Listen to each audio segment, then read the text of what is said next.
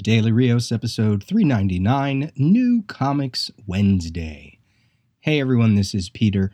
Today was a busy Wednesday for me. I had to go to jury duty this morning, although I wasn't selected, and now I'm about ready to head out to a baseball game.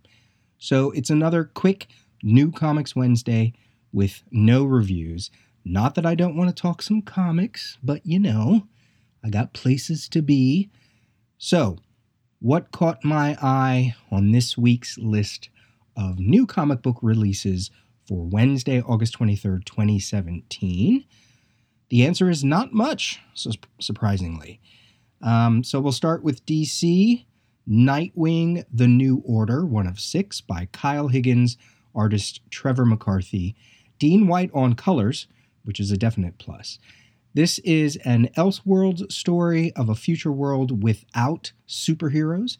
They have all been eliminated and outlawed, and the man responsible, none other than Dick Grayson, aka Nightwing, who is now the leader of a government task force called the Crusaders, who are charged with hunting all of the remaining superheroes. But when events transpire which turn the Crusaders' aim toward Grayson's own family, the former Boy Wonder must turn against the very system he helped create, with help from the very people he's been hunting for years, the last metahumans of the DC universe. There was some pushback to this when it was initially announced, comparisons to Nick Spencer turning Captain America into a Hydra agent, the use of the phrase New Order, and basically people asking what could possibly turn Dick Grayson, of all people, against the superhuman community. But I don't know, I might be biased. This doesn't feel like that at all. And it doesn't feel like the whole Captain America thing. And now that it's out, it can be judged on its own. And the first issue is $3.99. And hey, you get a Paul Pope variant cover featuring Nightwing, which to me is all worth it. All right, here's something I try to push a lot whenever I see it. This list so far is like something I would do in a Tower New Teen Titans episode. So we have Pacesetter, the George Perez magazine, issue 15, celebrating 30 years of George's relaunch of Wonder Woman, edited by Tony Lawrence. So this is a retrospective of George Perez and his legendary run on DC's Wonder Woman. This issue has new interviews, articles, and quotes from all-star writers and artists, including George Perez, Darryl Banks, Brian Michael Bendis, Kurt Busiek, Alan Heinberg, Jamal Igle, Dan Jurgens, Ron Mars, Brad Meltzer, Tom Grubbett, Marv Wolfman, and so many more for $10.95. This is totally fan-driven. It's a great resource if you're a George Perez fan. I have about 85% of the issues, and I can imagine that it would be hard to find in local comic shops. It's probably not ordered well, so you can get back issues on Lulu. And some of the back issues include topics on New Teen Titans, Crisis, George's run with CrossGen and Malibu, his 1970s work, Hulk Future Imperfect, and so many more. As always, links will be in the show notes if you want to get more info. From Fantagraphics, we have Ladies in Waiting, a hardcover by Javier Olivares and Santiago Garcia. In 1656, Diego Velázquez, a leading figure in the Spanish Golden Age of painting, created one of the most enigmatic works in the history of art, Las Meninas, the Ladies in Waiting.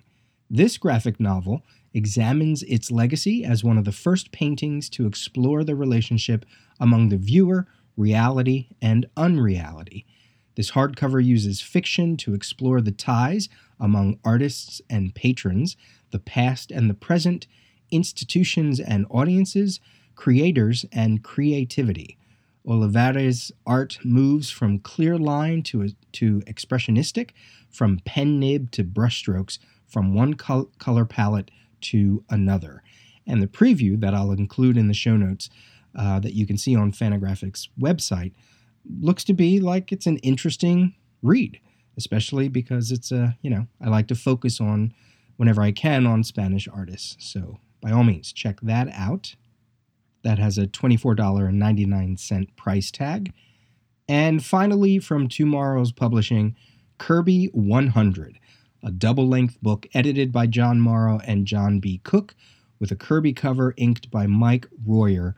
Tomorrow's and the Jack Kirby Collector magazine celebrate Jack Kirby's 100th birthday with an all-star lineup of 100 comic pros who critique key images from Kirby's 50-year career, admiring his page layouts, dramatics, storytelling skills, and lovingly reminiscing about their favorite characters and stories.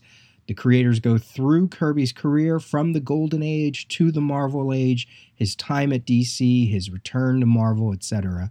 So you have people like Graham Nolan talking about an issue of Fear, Kyle Baker on Captain America, a whole bunch of creators on various issues of Fantastic Four, such as Fred Hembeck, P. Craig Russell, Kelly Jones, John Byrne, Ladron, Terry Moore, and more. You have Barry Windsor Smith talking about Thor, and then other creators such as Jerry Ordway, Scott McCloud, Tom Scioli, Mike Allred, Eric Larson, Scott Shaw, Alex Ross, and so many more. All the essays serve to honor Jack's place in comics history and prove, as if there's any doubt, that Kirby is king. There's a limited hardcover for $45.95 and a softcover for $34.95. Beyond those 4 recommendations, the second issue of Generation Gone by Alesh Kott is out from Image. I did a review of the first issue back in episode 388, so I look forward to reading the follow-up issue. And this week's Generations one-shot from Marvel focuses on Thor. So there you go. Those are my recommendations for this Wednesday. Nice and short and sweet. This has been the Daily Rios, episode 399. Talk to you soon.